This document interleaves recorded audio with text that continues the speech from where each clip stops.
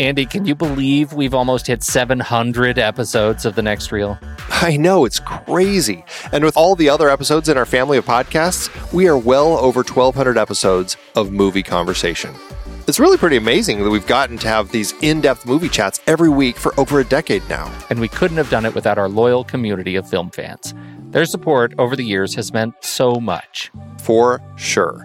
That reminds me, we should give the merch store a shout out. Buying shirts from thenextreel.com/merch is a great way listeners can continue to support the show. Plus, they get to sport our great designs. Absolutely. I think sometimes folks forget we have a variety of shirts, mugs, phone cases, and more available. In fact, a great place to start is with a shirt sporting the Next Reel's logo. We also have that classic Fast Times Spicoli Surf School tee, or the weirdly popular Rusty's European Tour shirt. The one from National Lampoon's European Vacation. Why is that so popular?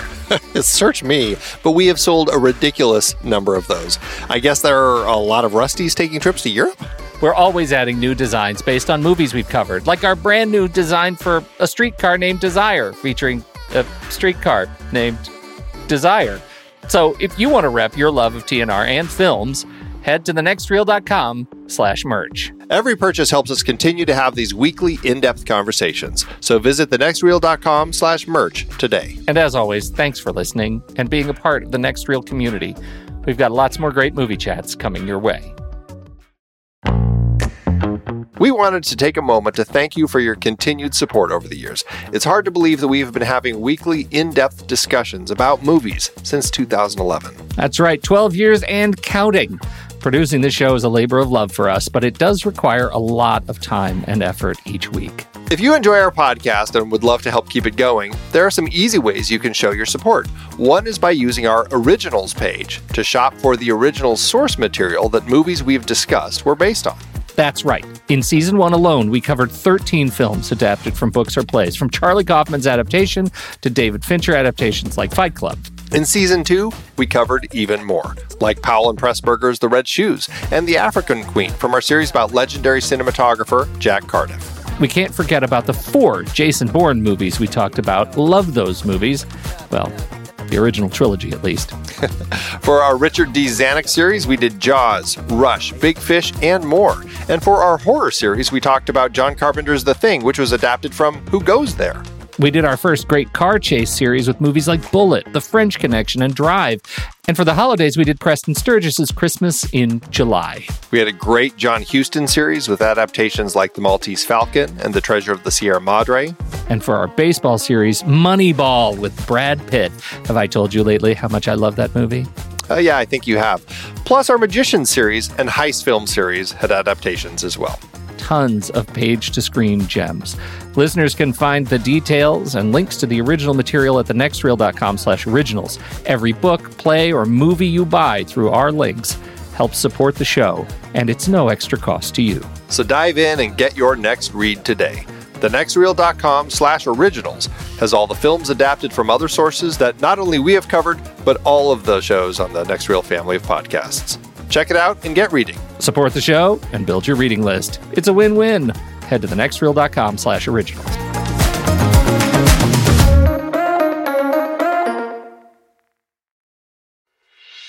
I'm Pete Wright. And I'm Andy Nelson. Welcome to The Next Reel. When the movie ends, our conversation begins. In just a matter of seconds, you're going to hear a classic episode of this show from back in the day when we called ourselves Movies We Like. It took us a while to settle into the show's format, so you'll notice some differences as you listen to these episodes. For instance, it takes us a bit of time to actually get into the conversation about the movie. Things like that. But we're still proud of the conversations about the movies themselves, and we think they're worth keeping in the library. So enjoy these episodes from our back catalog. And you can become part of our Discord community, learn more about the show, and find out how you can become a supporting member at thenextreel.com. So thank you, everybody, for downloading and listening to The Next Reel. We appreciate your time and attention, and we hope you enjoy the show.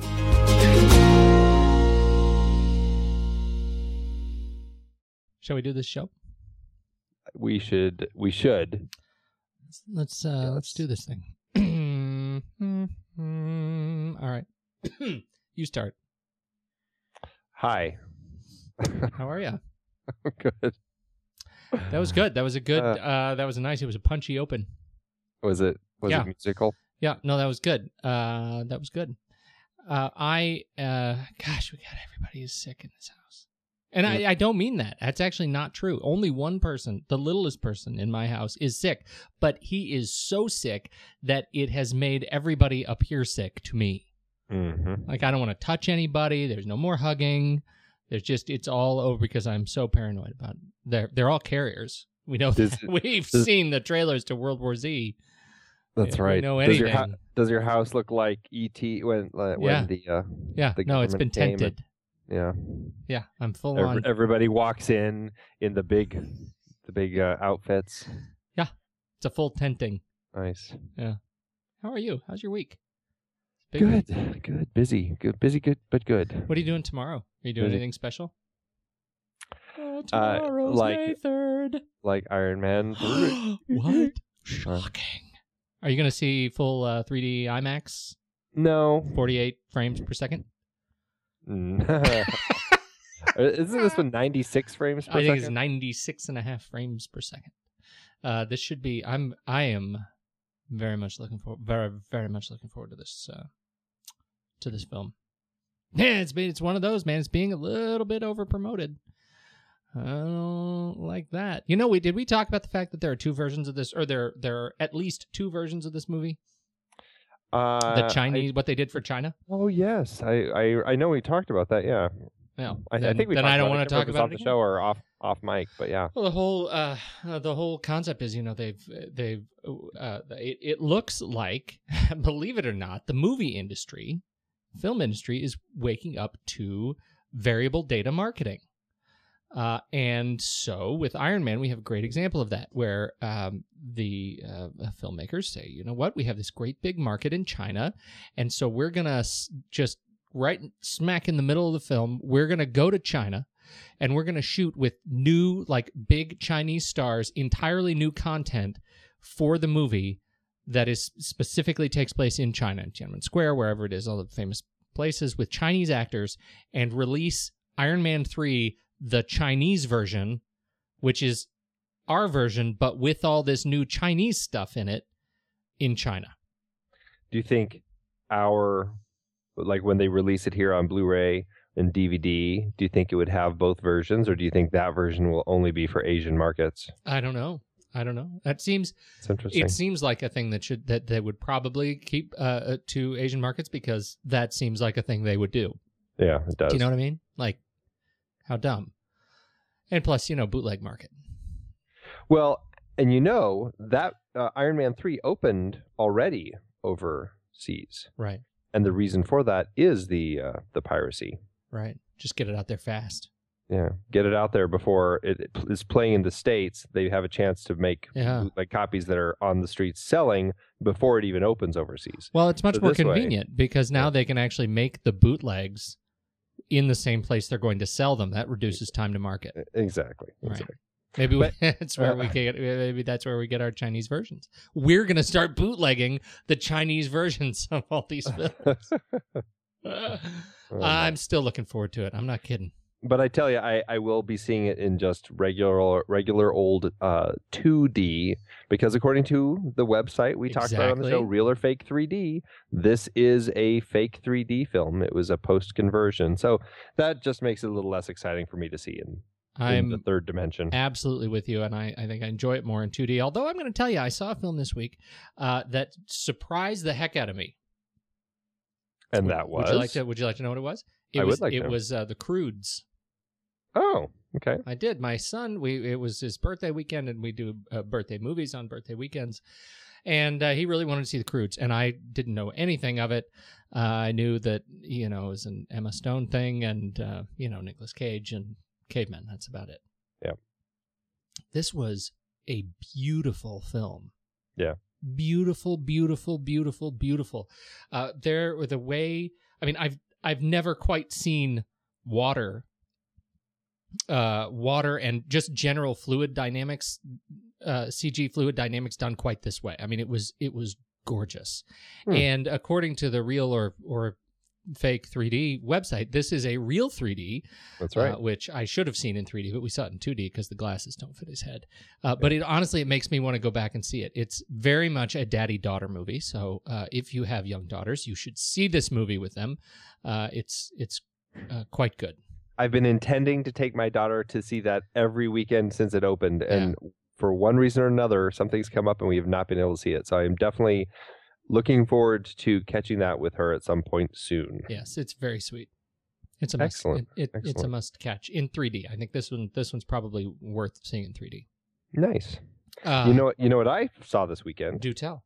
Finally catching up on the big thing that's, according to your father, worth bailing on a 7-year-old's birthday party. I went and saw Oblivion. That's right. I haven't yet seen it. What'd you think? I liked it. I don't know if I'd say it's worth bailing on a 7-year-old's birthday party, but it was good. But I enjoyed it. I know some people have problems with it. The story takes a turn toward the end that I think you kind of buy into or you don't. I bought into it all the way. I really enjoyed it. Had a great time. It had some interesting things going on. And it was gorgeous. It's absolutely gorgeous to watch. So I had a great time. And the funny thing is, my wife and I also started this weekend for some strange reason. I think it's because I did my James Bond series where I watched every James Bond movie. My wife hates James Bond, and so she really was upset that I chose to do that. So I was trying to find a series we could watch together. And so we started the Tom Cruise series. We started watching every Tom Cruise movie from the beginning. So how far are you? We're only 2 movies in, and then I saw Oblivion. But I've got to say, the first movie that he was in is called Endless Love. Right. From 1981.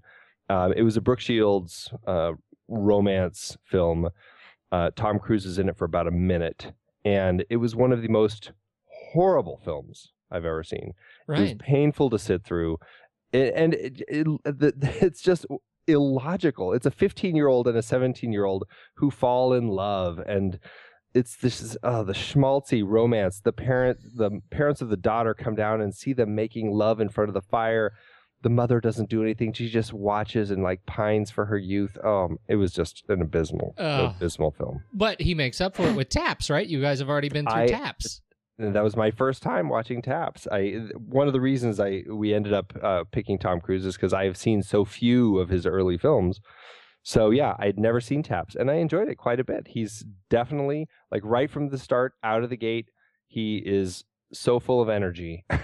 He's it's always been there. He is Mr. Energy in his performances. That is the truth. He was practically jumping on couches in this. But this was Taps is one of those movies with great performances from a lot of people. Timothy Hutton and Sean Penn, and Giancarlo Esposito. I had no idea. It's like watching all these faces of these people. It's like, wow, this is what they looked like. Yeah.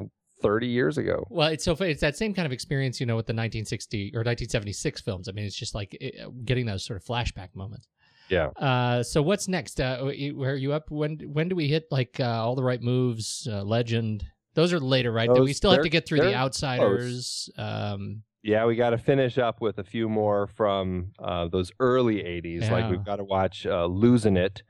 That's, I think, our next one that we've got to watch. And then we jump into All the Right Moves and The Outsiders, Risky Business. Oh yeah, and then it's then it's a cake. Then it's big. Then it's Legend, Top Gun, Color of Money. Yeah. So crazy. So yeah, I think awesome. That's a good series, man. There's a lot of there's a lot of good ones. A lot of ones I don't like as much, but I'm looking forward to it. I think that I think I'll enjoy it. So that's awesome. Don't forget to hit Space Station 3D. A documentary he narrates about the International Space Station. I want to make sure you do that. You see every minute of that. Absolutely. Absolutely. Excellent. All right. Yep. Well, so this is The Next Reel. Thanks for joining us, everybody. I'm Pete. That's Andy. And we talk about movies a lot. And if you want to find out more about us, head over to thenextreel.com. There you can find out what movies we're talking about. You can catch up with The Film Board, our monthly review of new movies. And you can subscribe to the show in iTunes for free, or listen to the show on the website, whatever works for you. We sure do appreciate kind comments and reviews. It helps other people discover the show. And make sure you like us on Facebook, so that you can keep up with the discussion that's going on over there.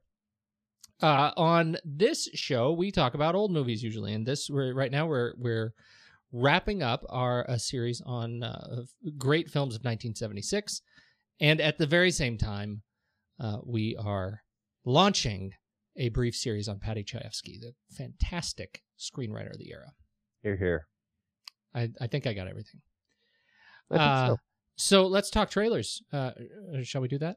Sure. Do you want to go first? I think I should go first because mine's kind of. I'm looking less forward to mine than I am to yours. Oh, okay. Go ahead. I'm only doing this one because of you. I was not interested. In fact, I actually have this movie in my library, the first one. This is the sequel to the first one, which I have in my library, and I have no memory of actually watching it. So it didn't stick well with me. But the second trailer for Red 2.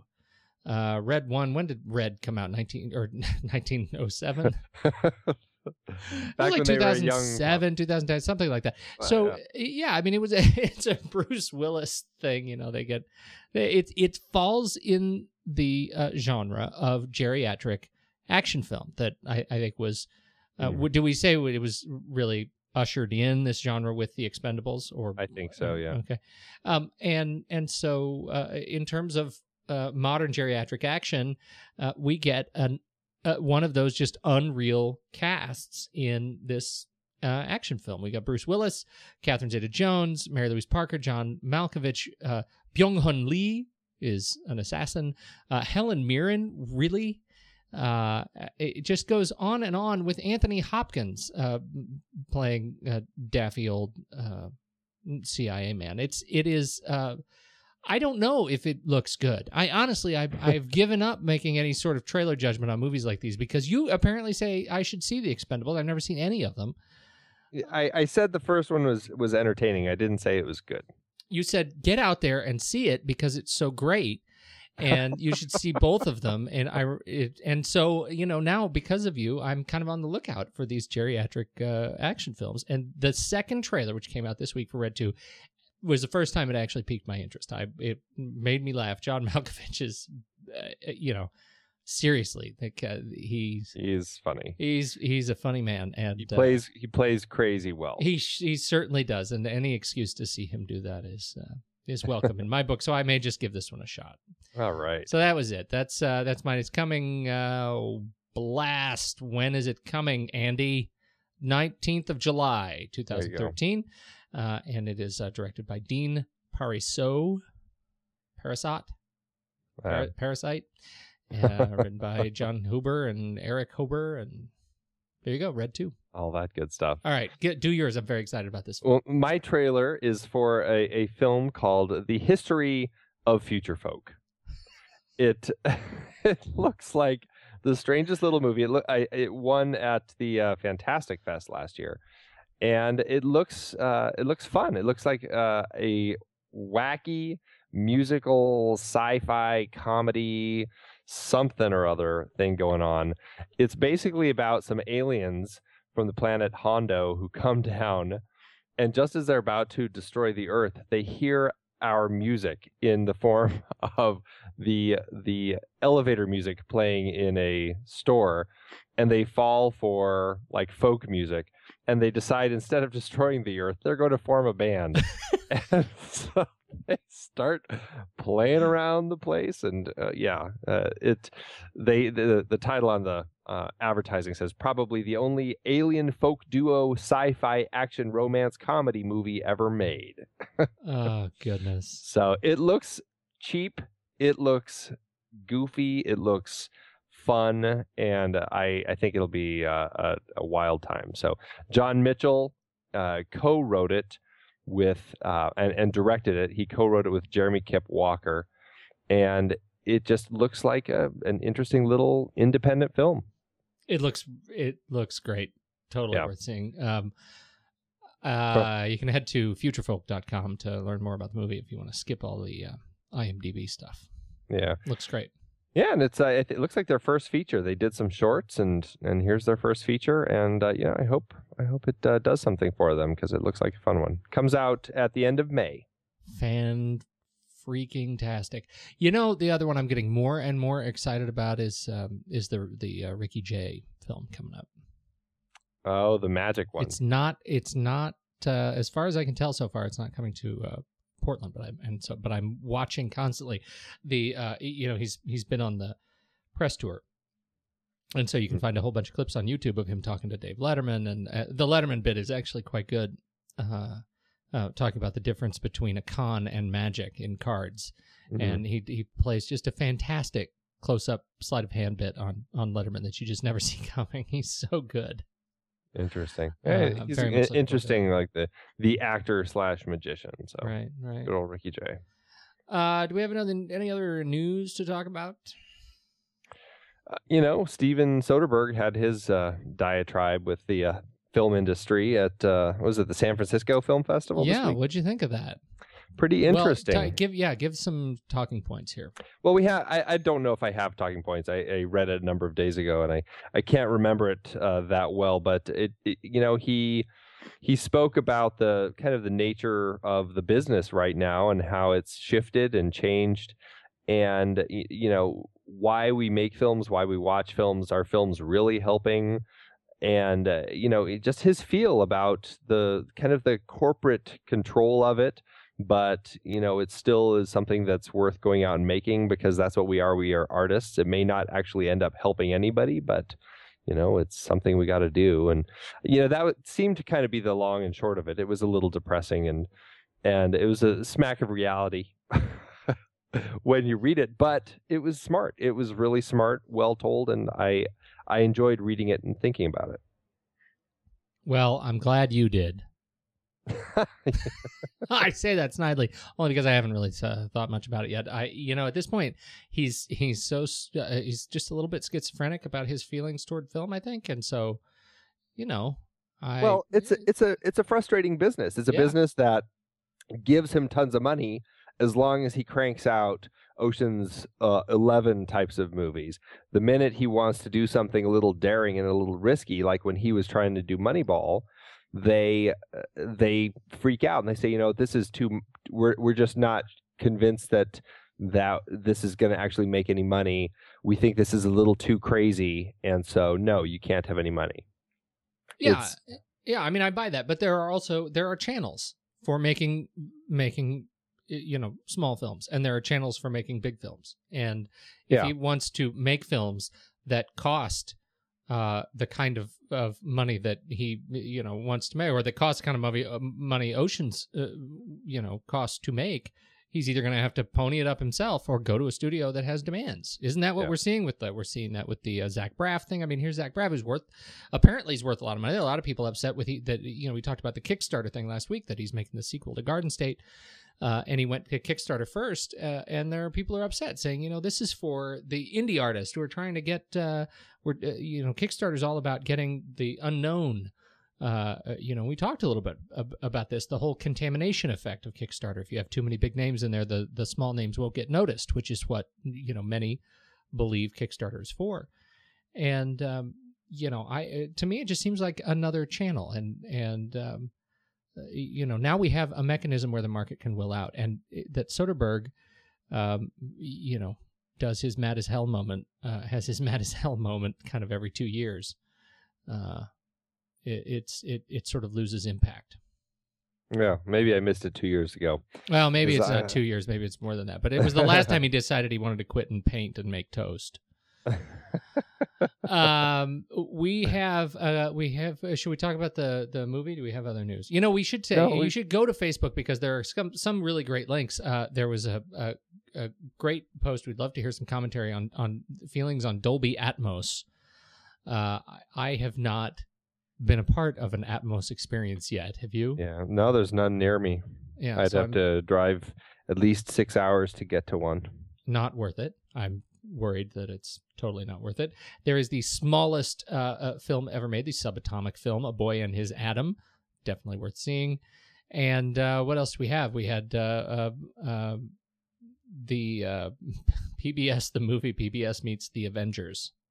Right. Amusing. So you should check that out on Facebook. Some good links there.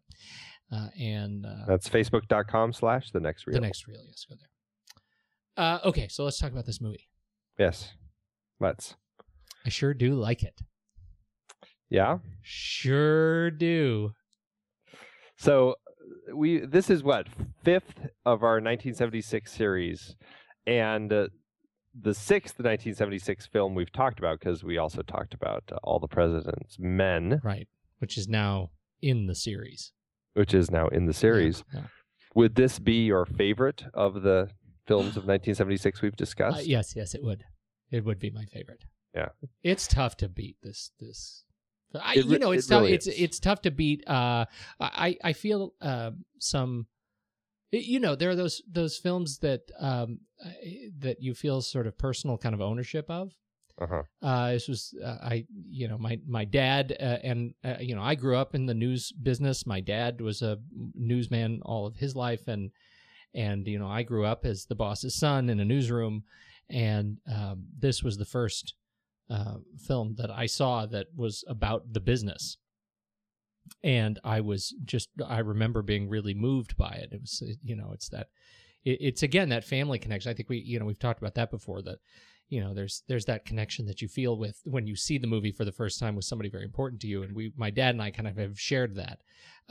Not only that, it has become such gospel, the sort of unspoken gospel to this industry, because everything that Chayefsky was writing at this time has essentially come to pass, right? The blackness of the comedy that he was going for as that movie closes, this network closes, is we haven't quite gotten that far, but it's tough to see, an end to where we have gone, and down that road. So I am just fascinated by his prescience in writing this movie as the industry has continued to evolve in this direction. Absolutely. And it's funny because Sidney Lumet, who directed it, and Chayefsky always used to say when they were talking about this film that it's not a satire of the TV industry. Right. It's sheer reportage. They would say everything that they're talking about in the movie is going on. It's all already there. It's like, even back then in 1976, this was the direction everything was taking. So but you're right, it really has, the TV industry really has continued transforming to a point where it almost has become a self-satire, and all of the stuff that they were talking about in this film, it's just every day, and we're all so used to it, and it almost doesn't even faze us that this reality TV and this type of news that is really just nothing more than entertainment is just what we fill our brains with every time we're watching TV now. Right. We've sort of missed the transition in many respects, and I think that's one of the things that network does so exceptionally well is to the break between Act 1 and Act 2, when as we move into the sort of the success era for this network, is such a clear transition between, we used to be a news organization and now we're a crazy organization. And I think it's brilliant, the way they play this.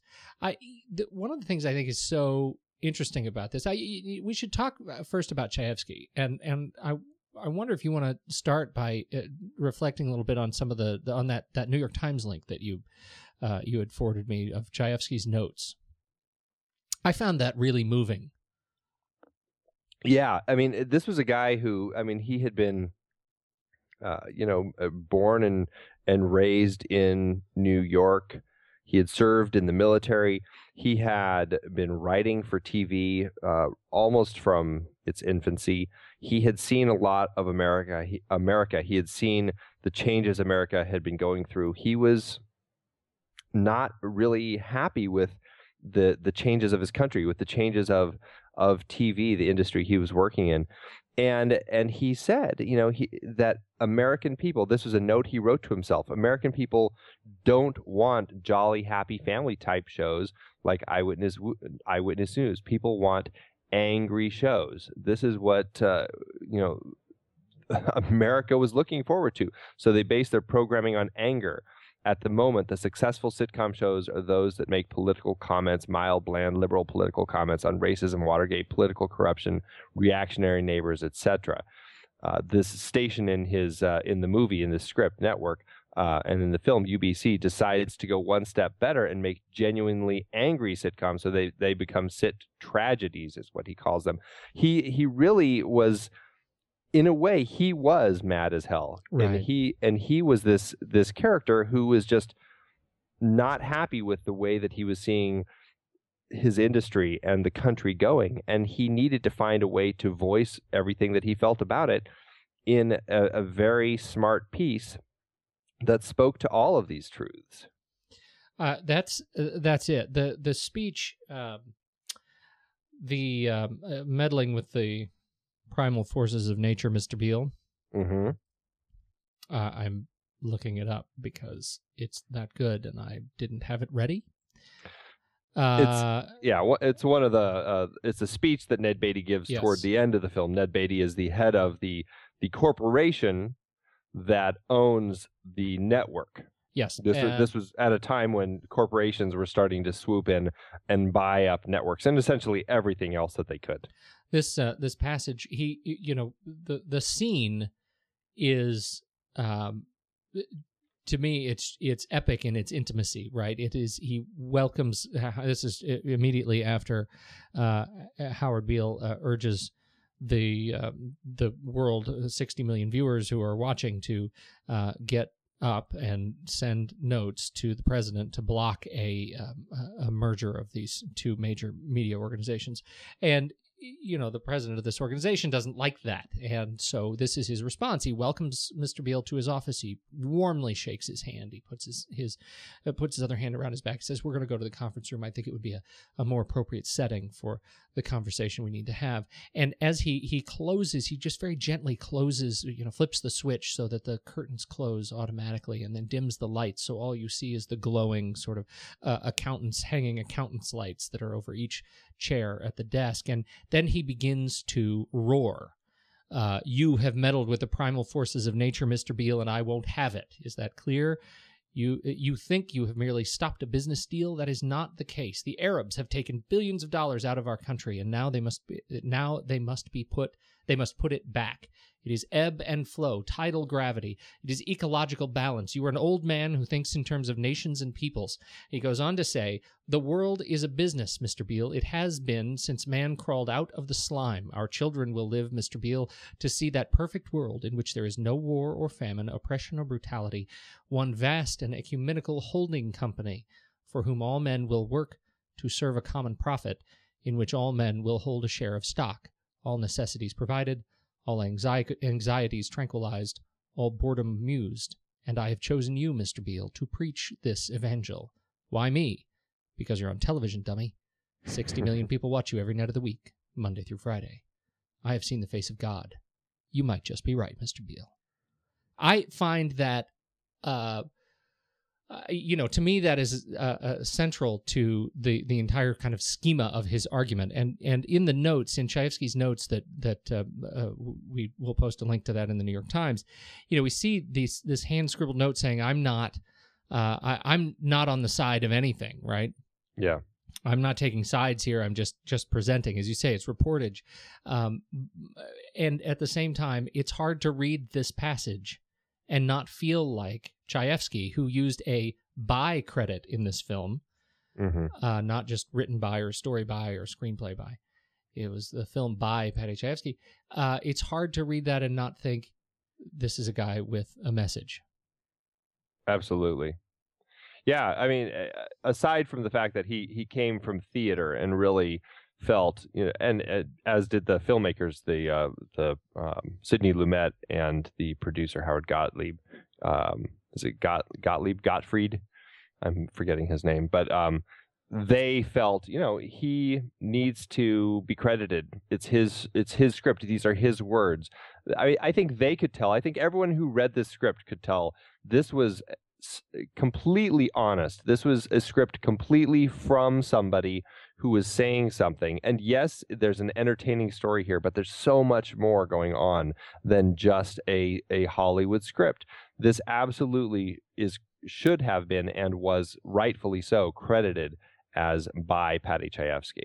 And you think about this passage and you look at where we are today. Now we have these giant corporations, and you are taken care of, and I say that in heavily in air quotes, taken care of in benefits, and if you don't say anything or upset a system in any way, shape, or form, you are arguably, this has come to pass, that you're serving the common profit for the giant holding company.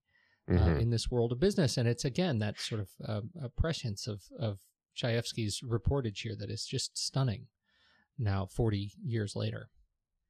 Yeah, and he then goes on to, Beale then goes on to go back on TV and talk to his viewers and say, you're beginning to believe the illusions we're spinning up here. You're beginning to think the tube is reality. Then your own lives are unreal. And he goes on and talks about that. And then at the end he says, what does he say? In God's name, you people are the real thing. We are the illusion.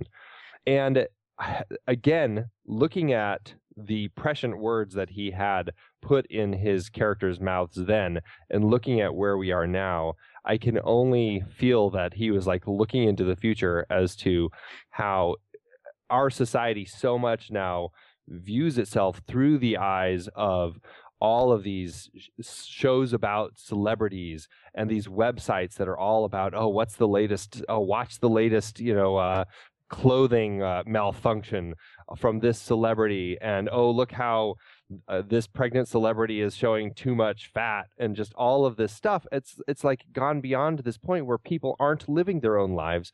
It's not real when you're just living. You're only really living if you're watching and you're absorbing this stuff that other people are doing. Yeah, the idea that passive consumption is somehow, has somehow become one of the important things we do every day. Yeah. There's a funny connection for me, and this may seem like a complete aside. Do you read TheVerge.com? Are you a Verge reader? I've read it. I don't regularly read it. Well, I'm not. I read it because I'm a nerd, and I really like what those guys are doing. I love the Verge properties. I think they're doing some great work over there. And there has been this kind of divergent angle. Paul Miller is one of the writers over there, and he left the internet for a year. And canceled all his accounts, got rid of his smartphone, went back to a dumb feature phone, and just got a PO box for real snail mail, and stopped getting online. He would file these essays once a week, and by putting them on a USB drive and walking them into the office, and this is what they paid him to do, is to make these observations about what happens in life. What is it that this mindless tube has been doing to you? Right. And he filed on May 1st, a couple days ago, that he came back online. And they did this huge, online video event at midnight, April 30th. They got everybody together and they did a big countdown, like New Year's Eve kind of a thing, when he got back online. And he wrote this fantastic, I don't know how many 1,000-word essay on kind of summarizing his experience. And I think there are some really fundamental parallels, and I don't think he had Network or Chayefsky in mind when he's talking about kind of what the tube does to us. But it's absolutely worth reading in this context that the internet is what Chayefsky was arguing the tube was through Howard Beale, that it has become the mindless consumption, and and that was not the observation that Miller came out with in his essay. We say that it's this mindless, horrible thing, but in fact, the internet serves a much more interesting and deeply personal role. And so it's worth reading. We should post that. I'll post the link to this one too, especially in this conversation about words that drive the sentiment of mindlessness. So the I had a point there. I was coming back to it. No, I lost it. I actually brought up the Verge page and I started reading and I teared up a little bit. It's really good. The end is really quite good. Wow. So anyhow, so the whole can we look at the Howard Beale trajectory? Yeah. Over the course of the thing, the film is said to be, and if you found anything different, let me know. It was said to be inspired. Chayefsky had heard of or experienced the suicide of Christine Chubbuck in Sarasota, Florida, who was an anchor woman suffering from depression and killed her. She shot herself on camera in 1974. And go ahead. Well, I was just going to say, which interestingly, Howard does actually mention in the original script. And I think they smartly probably took those words out because it probably was a little too recent, was a little too inappropriate still. Right. That's a great point. And, I'll tell you what not to do is don't go looking for that video, the Christine Chubbuck thing, because it turns out there are a lot of media personalities who have done or attempted to do this, and you can find those videos very quickly. It is horrifically it's horrible, depressing. But this event, the Chubbuck event, apparently inspired Chayefsky to start thinking about this, and that's why we get in the very open of the film, we get Beale, who has come off the rails. We don't actually see him come off the rails. The film opens with him and his buddy getting drunk and talking about the good old days. Beale is let down because the ratings had been falling, and he comes off the rails and says on the air, with only 2 weeks left to work, he says, "I'm going to kill myself in 2 weeks" on the air. Yeah. And then where do we go from there? Well, it's interesting. Initially, I mean, they view him as a lost man who really just has gone off the deep end. He wasn't getting the ratings. His life was in the just not going very well. And really, it's just like they rightfully, at that point, his boss, Max, wonderfully played by William Holden, decides, we got to let you go. We can't keep you on the air. Well, Howard Beale pleads him to come back on just one more time. I'm just going to, have my dignified exit. He goes on and he again starts talking about how he didn't have any more BS. He couldn't spew anything else out. And Max decides to let him run. If this is how he wants to go out, this is how he's going to go out.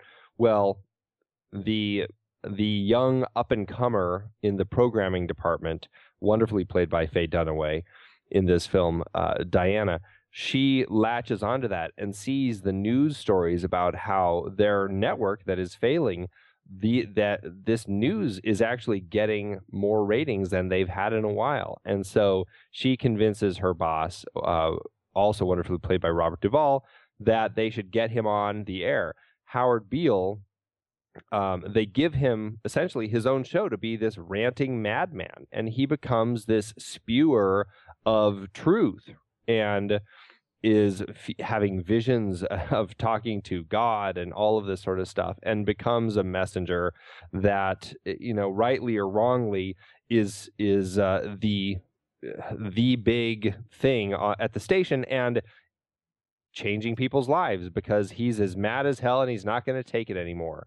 And it's really, he became a voice for the people. And I think that's what people really latched onto.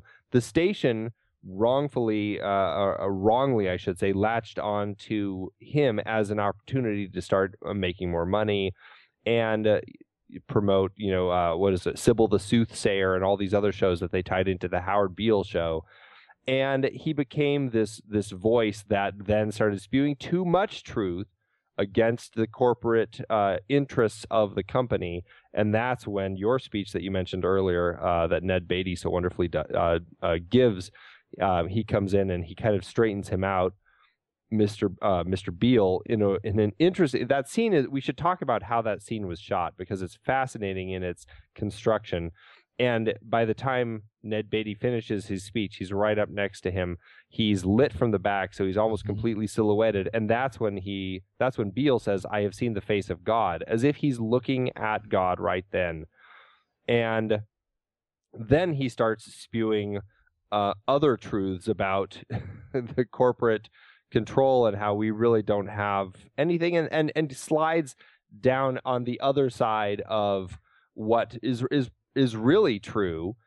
It's the realities of things, not just people getting angry, but now he's gone across the line to this is the reality, and this is why everything sucks and life is meaningless, and we're all just, stuck in it. We're just cogs in this great big machine, essentially. And that I think is the most important thing to talk about. Peter Finch's portrayal of Howard Beale, right? That he is completely daffy. That he is what we learn in Act 2. We believe we have learned that he is standing up for the rights of the people, right? That he is the Robin Hood of intelligentsia. And what we learn at that pivot after the "You will atone, Mr. Beale" speech is that he also as you say, he slides down on the other side. He completely lays down on his on everything that he had stood up for, and yet miraculously, he is right in both acts. Yeah, exactly. That's what's frightening, is he is right on both sides of the line when he's preaching. He's absolutely preaching the truth. Yes, and that I think is what makes Howard Beale such a legendary character and such a prognosticator. Yeah. Go. I interrupted you. Go on. No. But and then what happens is the corporate interests like the direction that he's going, because he's now preaching the truth about essentially the corporate interests. Well, unfortunately, it's not doing good for the ratings, and so there's this amazingly horrifying meeting with all the network executives who essentially sit around a table and decide, well, the best thing that we can do, since corporate won't let us, fire Beale and cancel the show, best thing we can do is just to kill him. And so they hire these crazy, Ecumenical Liberation Army members that they're doing another show with, to kind of basically sit in the audience and assassinate him, and it's horrifying. And they do. I mean, it's not a gaffe. No, they actually do assassinate him. Yeah, it's horrifying. It is horrifying, and that's where that's where you sort of draw the line. I felt like I was watching it, after reading how Chayefsky really pitched this and Lumet as reportage. I sort of have to hang my hat on. Black comedy, on this one, because it's a little much to believe anything otherwise. Yeah, absolutely. They definitely balance that line of the comedy all the way through, with the preaching the truth and opening people's eyes in a way to things that are going on. This is a movie talking about Howard Beale's trajectory. This is a movie where I like the voiceover. It's not an overbearing voiceover. It's actually done very simply. It's done as kind of an omniscient voice. It's not a character in the film. Very effective. Very effective. It's very much a broadcast. That I think the voiceover actually changes the tone of the film. It moves it, as you say, more from from this kind of dramatic fiction to documentarian kind of tone, and it might as well be Cronkite, reading to you, telling you the news of the day. Yep, it's done very, very well, and it's done by Lee Richardson, who was in Prizzi's Honor, something else that we talked about here. Indeed. Closing the loop. We got to talk about the cast and the cast of immense bench it's like where do you cast. start? Yeah, where do you even start? You know what? This movie is full of fantastic little monologues, right? And fantastic big monologues. And fantastic big monologues. This is a monologue-y, it is a rich in monologue script. There are a couple that stand out to me. The William Holden monologue to Faye Dunaway. Peter Finch obviously has a lot of them. But the sequence I think I would like to start with is Louise Schumacher to her husband, Beatrice Straight. Yeah. The wonderful Beatrice Straight, who unfortunately appears in Endless Love. Oh, God. But redeems herself with Poltergeist. Wow.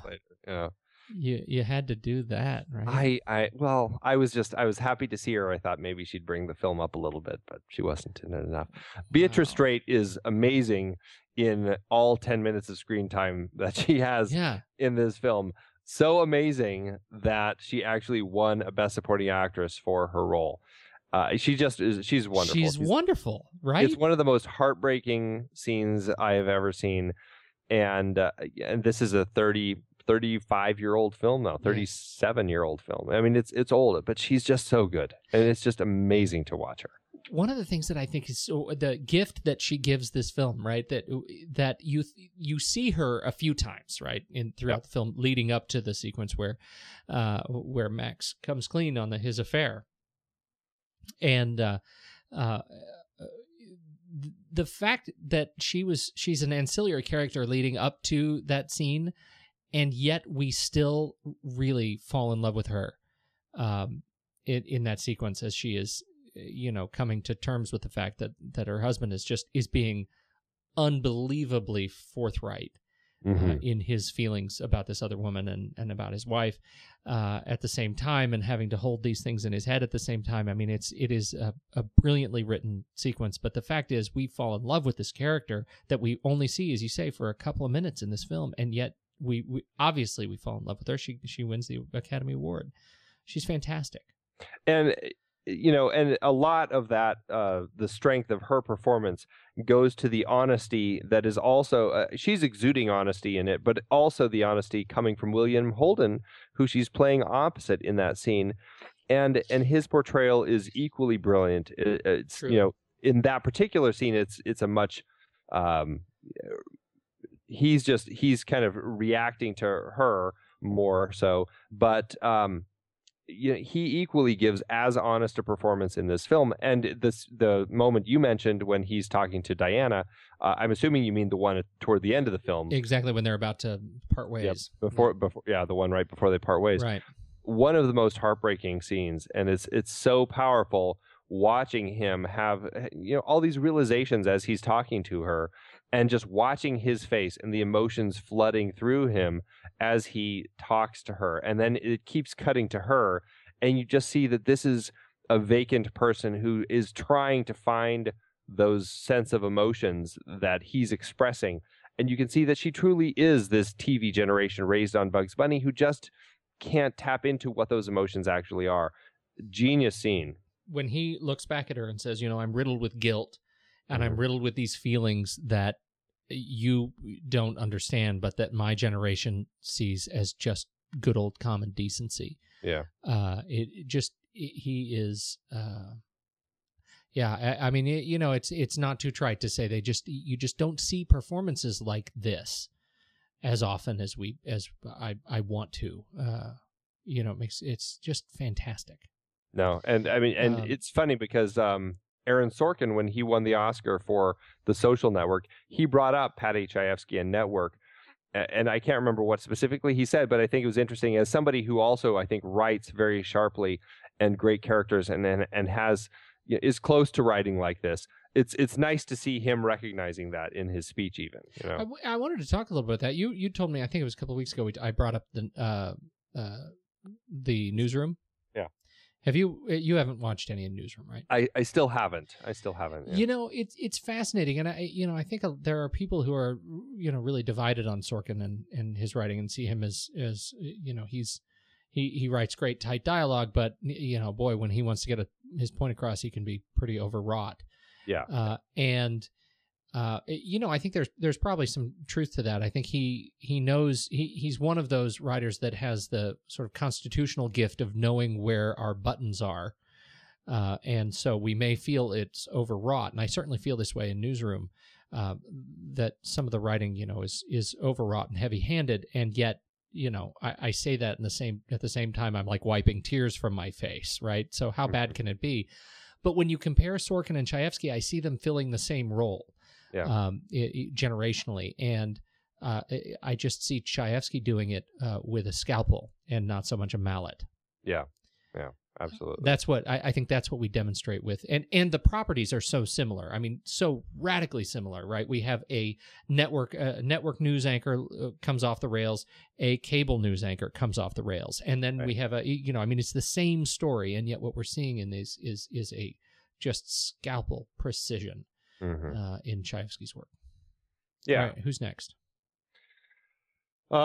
Peter Finch, I think, is fantastic as the prophet, and the tragedy of it is that while they were doing the awards publicity after the film had come out, kind of prepping for the Oscars, Peter Finch was traveling with Sidney Lumet, and Sidney Lumet came to greet him in the hotel lobby, and he saw Peter, and Peter just kind of fell over and he died.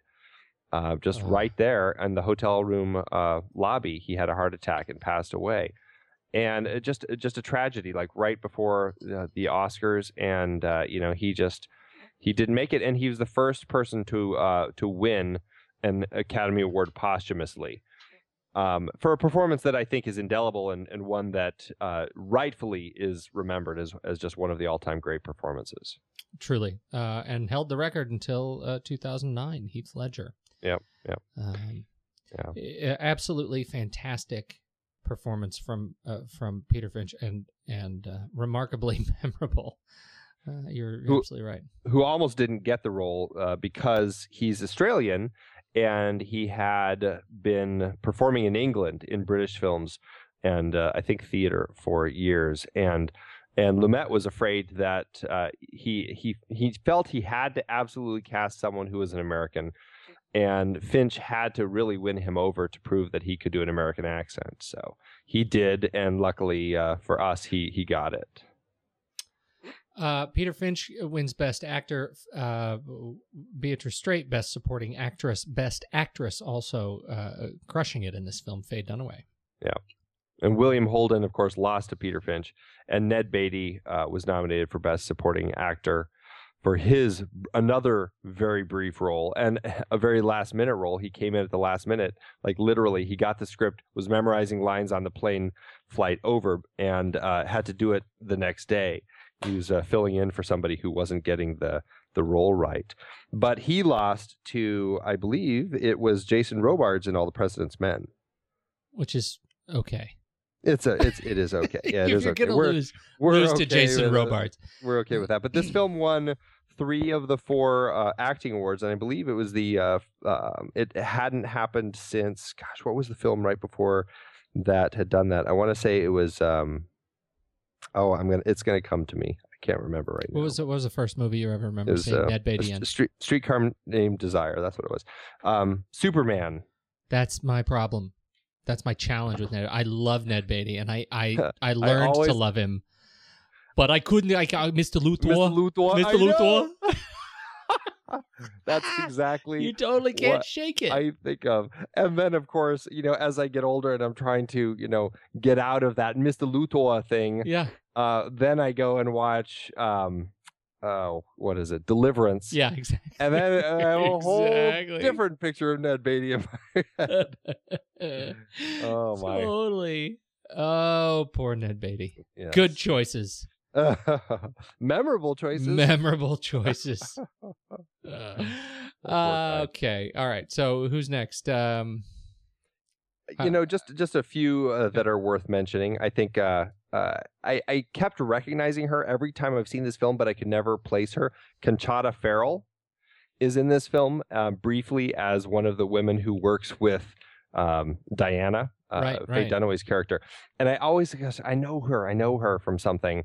And sure enough, she's one of those, I know who that person is sorts of faces. And she's in everything if you look her up. And she's actually, I think, won or has been nominated for some Emmys for her work in 2.5 Men. She was in Edward Scissorhands, Erin Brockovich, True Romance. She's just one of those faces that's in everything. She is, and wasn't she on TV for a long time? Yes, lots of TV. Yeah, she's been on TV. She was, she is one of those faces. Yeah, she truly is.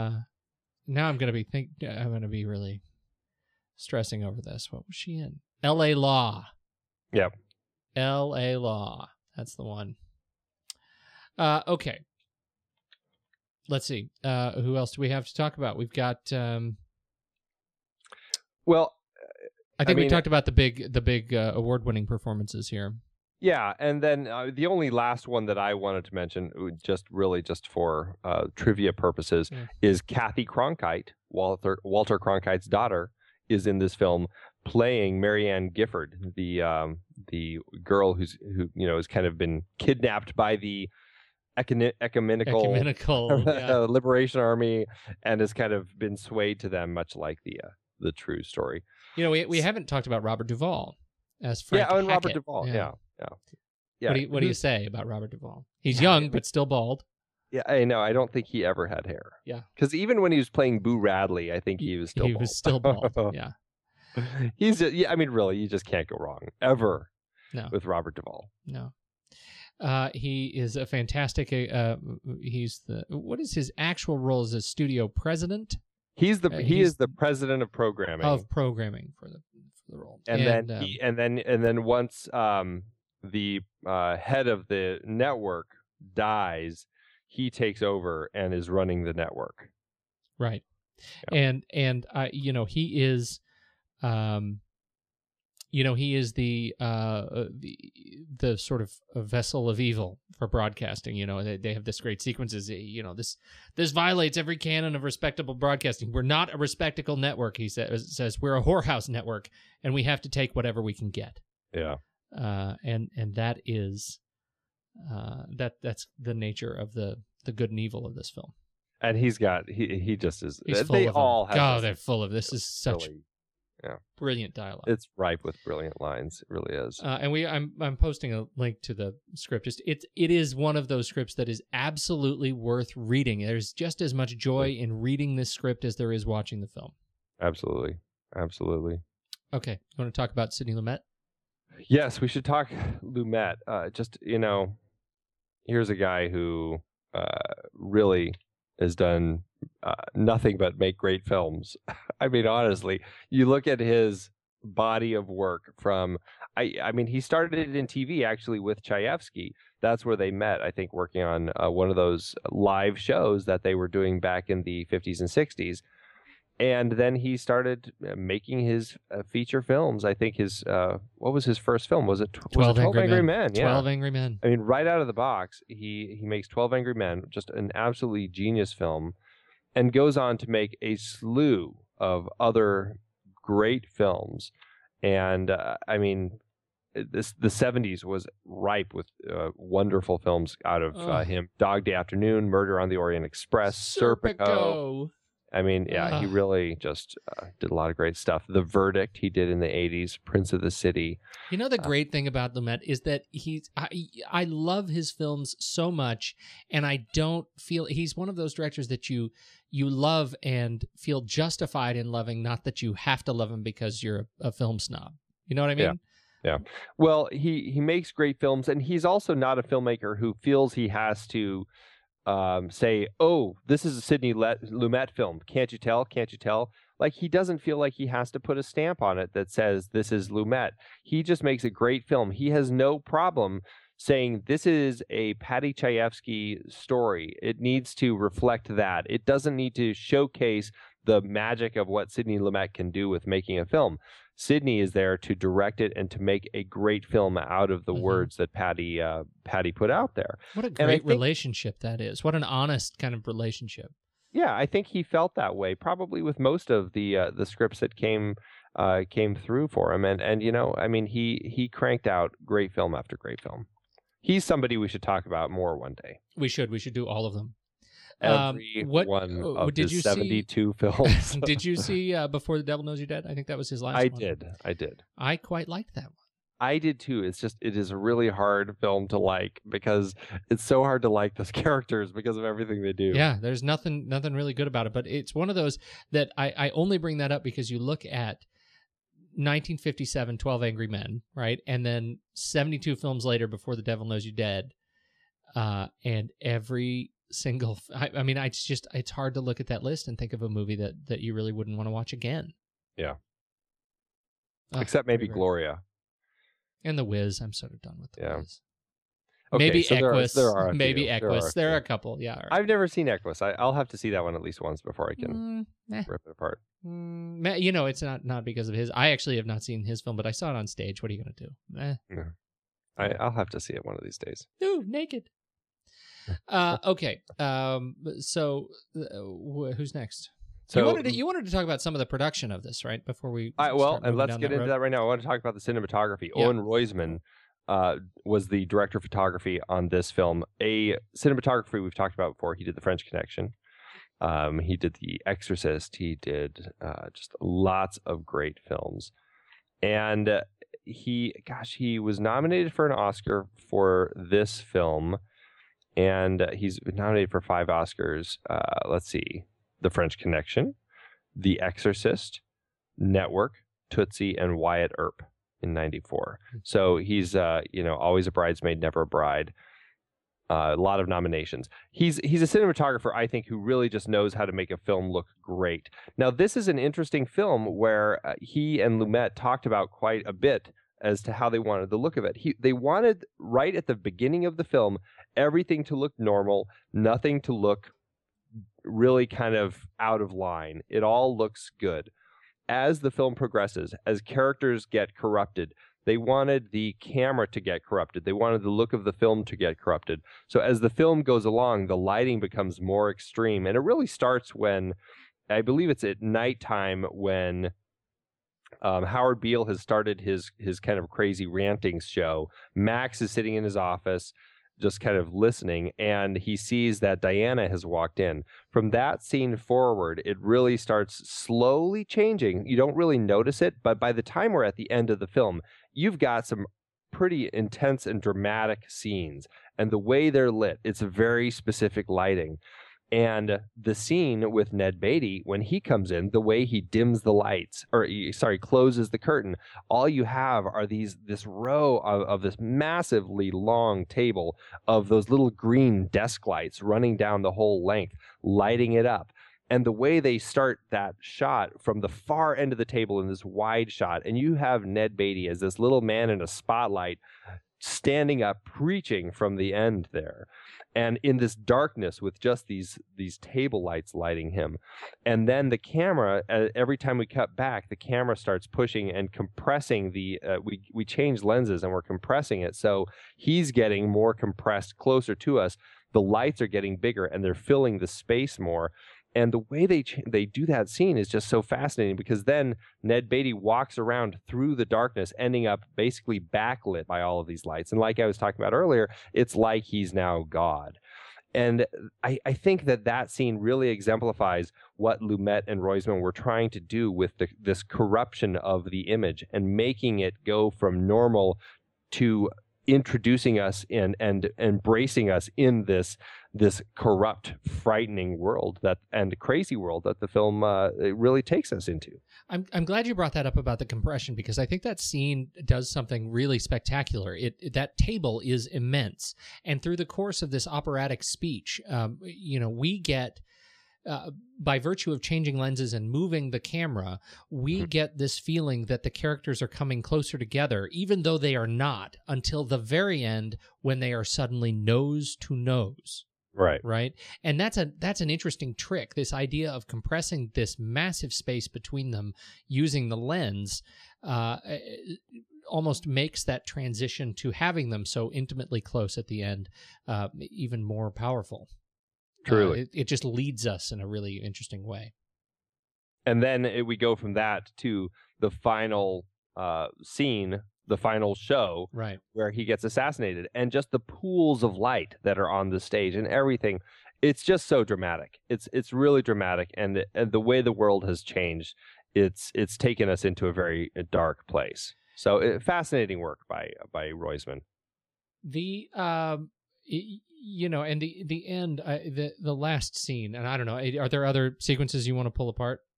No, that was really the specific one. Yeah, it's very powerful, and I think we go back to this narrator voice, right? It's this the film opens with the narrator, they're showing sort of kind of a montage of newsmen, and the narrator says it's like that 4-screen monitor wall of in a newsroom, right? In a newsroom, and the narrator says this story is about Howard Beale, who was the network news anchorman on UBS TV, and then we hear a little bit more about Howard Beale, and then it closes, and we have this overhead shot of Beale, who has been shot 3 times from 3 different angles, 3 different assailants in the audience. And he is laying back, sort of prone on stage, and the camera, as if, but on cue, moves in to Howard and tilts down. So but we're above the camera as it moves in and tilts down. And we see the studio camera tilts down, and the narrator says, "This was the story of Howard Beale, who was on the network, who was the network news anchorman on UBS TV, the first known instance of a man being killed because he had lousy ratings." And then he fades out, and that's the end of the film. And I think if that doesn't ring like a punchline, I don't know what does. Yeah, absolutely. And it's and speaking to that, it's also interesting that just the play on words of he gets shot by these guns, the camera pushes in, and the camera is also shooting him. Exactly. In a way, it's turning us into just as much of an accomplice in this murder by giving him lousy ratings, and we're responsible for his death. Right. It's a fascinating indictment on the viewers and what responsibility we have, in a way, by the decisions we make based on what we want. Well, that's right. This is the idea of eyeballs as currency. If we just because we or you could make the pitch that what Chayefsky is and Lumet are saying here is that you're not actually really being passive when you're dealing with this box. You are taking an active role in what happens on the air by the choices you make. Yeah. I think about this as I turn on Hulu and find myself absentmindedly sucked into season 47 of The Real World. Still on the air, The Real World. My goodness. They're in Portland this season. Did you know that? Oh, I didn't know that. That's the only reason I'm excited. I don't watch it. So No, I didn't either. I haven't watched it since I was in college, and now here we are, 87 years later. Still oh my goodness. Same thing. Anyway, fantastic film. What do you? It's one of my all-time favorites. I mean, it's in my top 20. Easily. I love this film, and I think it's a stellar piece of work. It was nominated for 10 Oscars. It won 4. Paddy Chayefsky for writing it, and then the 3 actors we've talked about. The other nominations that it was nominated for, I think of all of them, I think I would have been happy to see it win all of them. The biggest one for me, and I'm still. It's hard for me to pick in the best picture category, but I think between this and All the President's Men, I would go with Network. I think Network, for me, and maybe it's because I'm in the industry, you're in the industry, for me, I just feel so much more attached to this film than any of the others that were nominated that year. And what was the list of nominations? Let me find it here. The best picture was All the President's Men, Bound for Glory, Network, Rocky, which won, and Taxi Driver. Rocky. And Rocky is the one that won.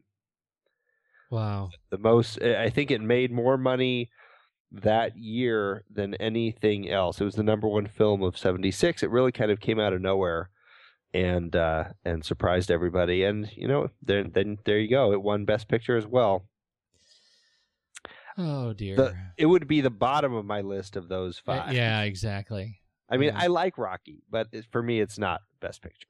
One of the things we haven't really talked about, and I don't believe I'm really equipped to talk about it, is the role of that other plot line, right? Of Diana's, ecumenical liberation organization, and what is going on with the shows that she is looking to pitch, the anger shows, and the role of the people involved in that particular show. Yeah, because it's interesting, and the play that you get between these two plot lines, that what she's trying to develop as these new, sit tragedies, and what Beale is both railing against and at us and around us. It plays very well, but we tend to be so focused on the Beale angle that it's that sometimes that other powerful story actually gets a little bit lost. Yeah, you're right. It does, but it equally plays into this whole psychology that's going into the choices they're making in the programming that they're developing. Right. I think one of the most frightening scenes for me, because I think it's so true, is we see her meet. You're going to talk about the basement negotiation. Yeah, the basement negotiations. But we see her meet the radical leader. I can't remember her name, Laureen. Yeah. Early on, and then we see the initial meeting of the great Ahmed Khan, and we see talking about this thing. But then later in the film, they're having the negotiations about their shows, and you see them. These are these terrorists, and they're all arguing about the contract points. And it sounds exactly like what you would hear in actors or anyone else arguing about their just all the different elements within the contract. And it's so funny coming out of their mouths, because this is what happens once you introduce that celebrity status to these people or to anyone. All of a sudden their point of view changes, and they start looking at all these little things as to what can I do to keep that status up where it needs to be. Absolutely. And the fact that Ahmed Khan has to actually fire his weapon in order to stop these executives and lawyers from their argument, and just say, give her the points and let's move on.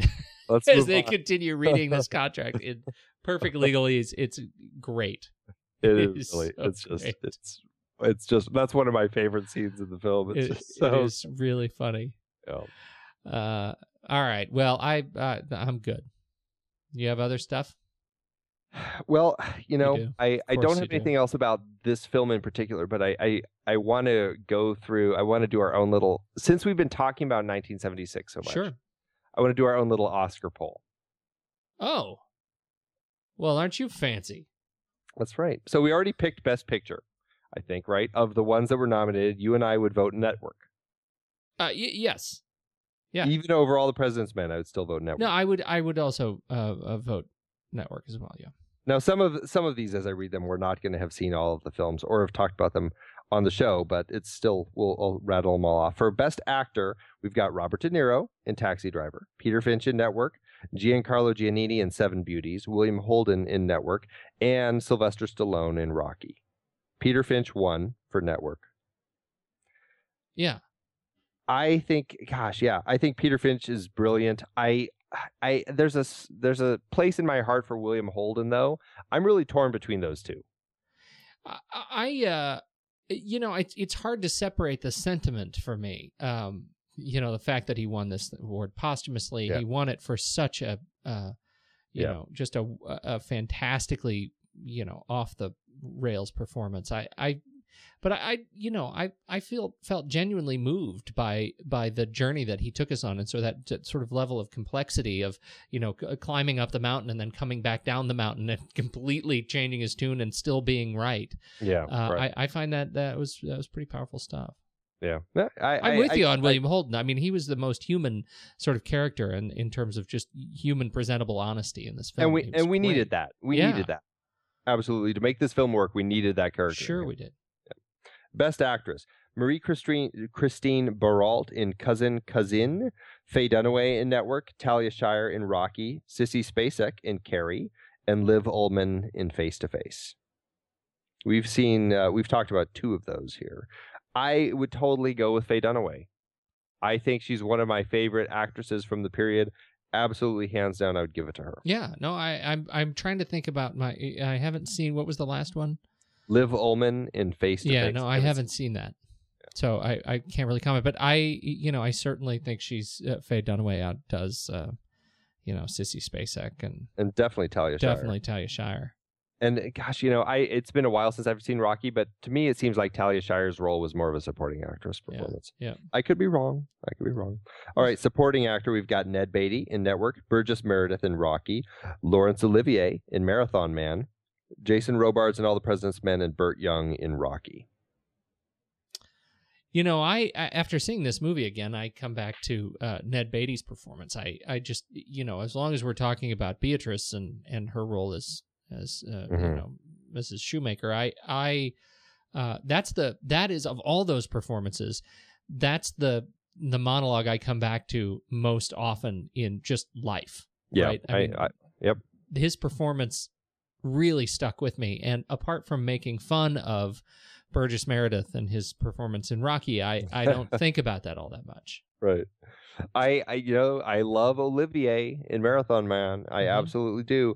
I would totally pick Ned Beatty as well, though. I think his performance, and it's funny, speaking of the films that we mentioned, Deliverance, Network, and Superman, look at what this man could do and how varied his performances are. Absolutely. Ned Beatty, hands down. All right, supporting actress, we've got Jane Alexander in All the President's Men, another very brief part, as I recall. Jodie Foster in Taxi Driver, Lee Grant in Voyage of the Damned, Piper Laurie in Carrie, and Beatrice Straight in Network. So we've talked about 4 of those films. Yeah, this is a tough one for me. On reflection of our series here this week or this month, I'm very deeply moved by Beatrice Straight here, but there is this thing about Piper Laurie that I find I keep coming back to, just in terms of strength of character. And here's what I would say about that. Piper Laurie's character is what makes that film. It is the most terrifying performance, and she is the reason that film holds up, I think. Because, that we're even talking about it. Because it's such a terrifyingly psychological performance that puts this young high school girl in the place that she's at. I think I would agree with you. I may pick Piper Laurie over Beatrice Straight. As heartbreaking, as much as I want to go give Beatrice Straight a hug as soon as I watch the film. Yes, I think I'm there. I mean, Jane Alexander in All the President's Men, her performance is fine, but honestly, I can't remember it that well. I don't know if I would call it Oscar winning. But you said it. I mean, Piper Laurie is a tentpole for Carrie, and none of those other performances are tentpole performances for those films. And Jodie Foster's great in Taxi Driver, but Piper Laurie's it. Yeah. All right. Best Direction, John G. Avildsen for Rocky, Ingmar Bergman for Face to Face, Sidney Lumet for Network, Alan J. Pakula for All the President's Men, and Lena Wertmüller for Seven Beauties. I think I'm going to go with Network. I am too. Man, we should have been voting. Network would have swept based on your and my opinion. And think of the power we have if we could actually go back in time. Then we'd be the future people. That's right. We could be the future folk. We could be the future folk. Should we flick chart it and just see what happens? Let's flick chart it. Just roll the dice. All righty, you ready? I'm ready. Oh, I gotta actually get us into it. You're not. So you're not ready. Is what I'm you're not saying. ready. Yeah, I thought I was ready, but great. I know. Flickchart, our account over there is flickchart.com/thenextreel, and we Flickchart, as you know, every week at the end of every show, we Flickchart our picks, so you can see our top, now, what is it, 80 some odd list? Top 80?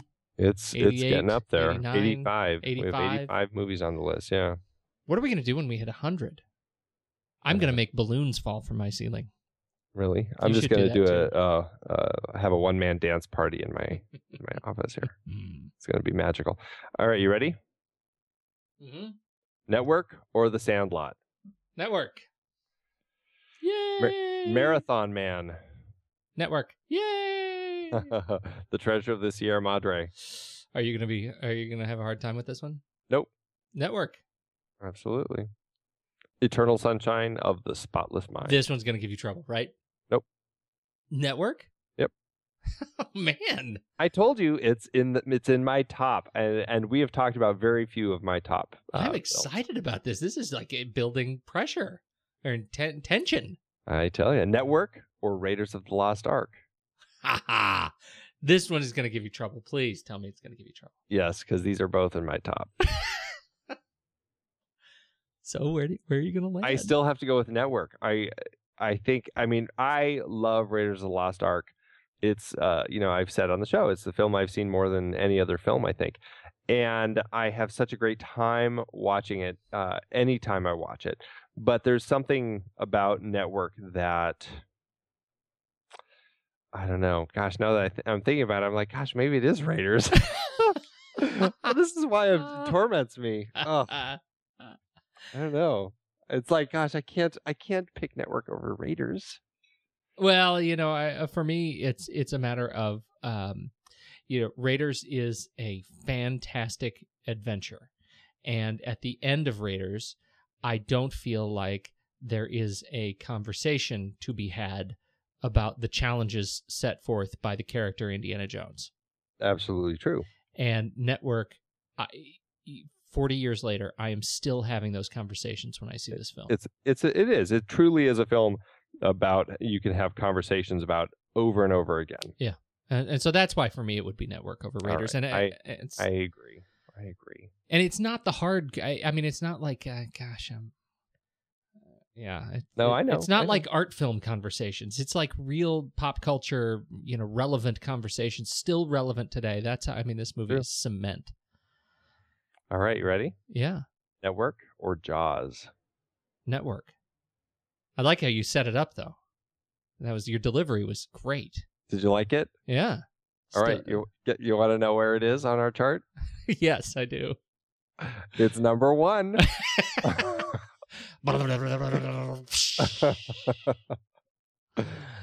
Just brilliant. Zip right up to the top there. I really have no problem with that. I don't either. That feels really good. Yeah. One of the all-time great films ever made.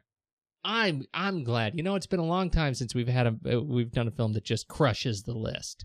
It really, really did. It crushed the list. People, please go to your friendly Netflix and find this film. If you haven't seen it and you've managed to listen to this whole thing, you owe yourself a trip to 1976 to watch Network. It is absolutely worth every penny of your $2. Truly is. Yeah. What are we doing next week? We're going to continue. So we finished 1976 now. Bon Voyage 1976. We're actually going back in time. Yes, we for are. Our next Chayefsky film. Yes, we're going to jump back to, I believe, 1971, and we're going to watch his film, The Hospital. Excellent. It's been a long time since I've seen this film. I have never actually seen this film, so I'm quite excited to watch it. Oh, this is another buy credit. This is. And this, I should say, he won his Oscar for Network. He also won for The Hospital. He won 3 Oscars, right. And we're actually going to talk about those 3 films. Excellent. Yeah, well, I'm very excited about talking about this film. And so it'll be a brief, I think we're doing one more, if you want to do, can we say what we're doing? Well, I just said it's the 3 that he won Oscars for. Oh, yeah, so you already gave it away. Sure, so it's Marty. Yeah. Marty. So we're doing Marty. That'll be our 3rd. So it's a brief Chayefsky stint before we get into our summer series. But we're very, very excited to be talking about more Chayefsky. Absolutely. Just love his stuff. Yeah. Hey, good talk. Yes, indeed. Great talking about a great film. I'm out of here. Asta. Da, da, da, da, da, da. What song? How did we just warp into West Side Story? Come on, Tony. Da, da. Let me be your Maria. Da, da, da, da, da, da. That's enough of that.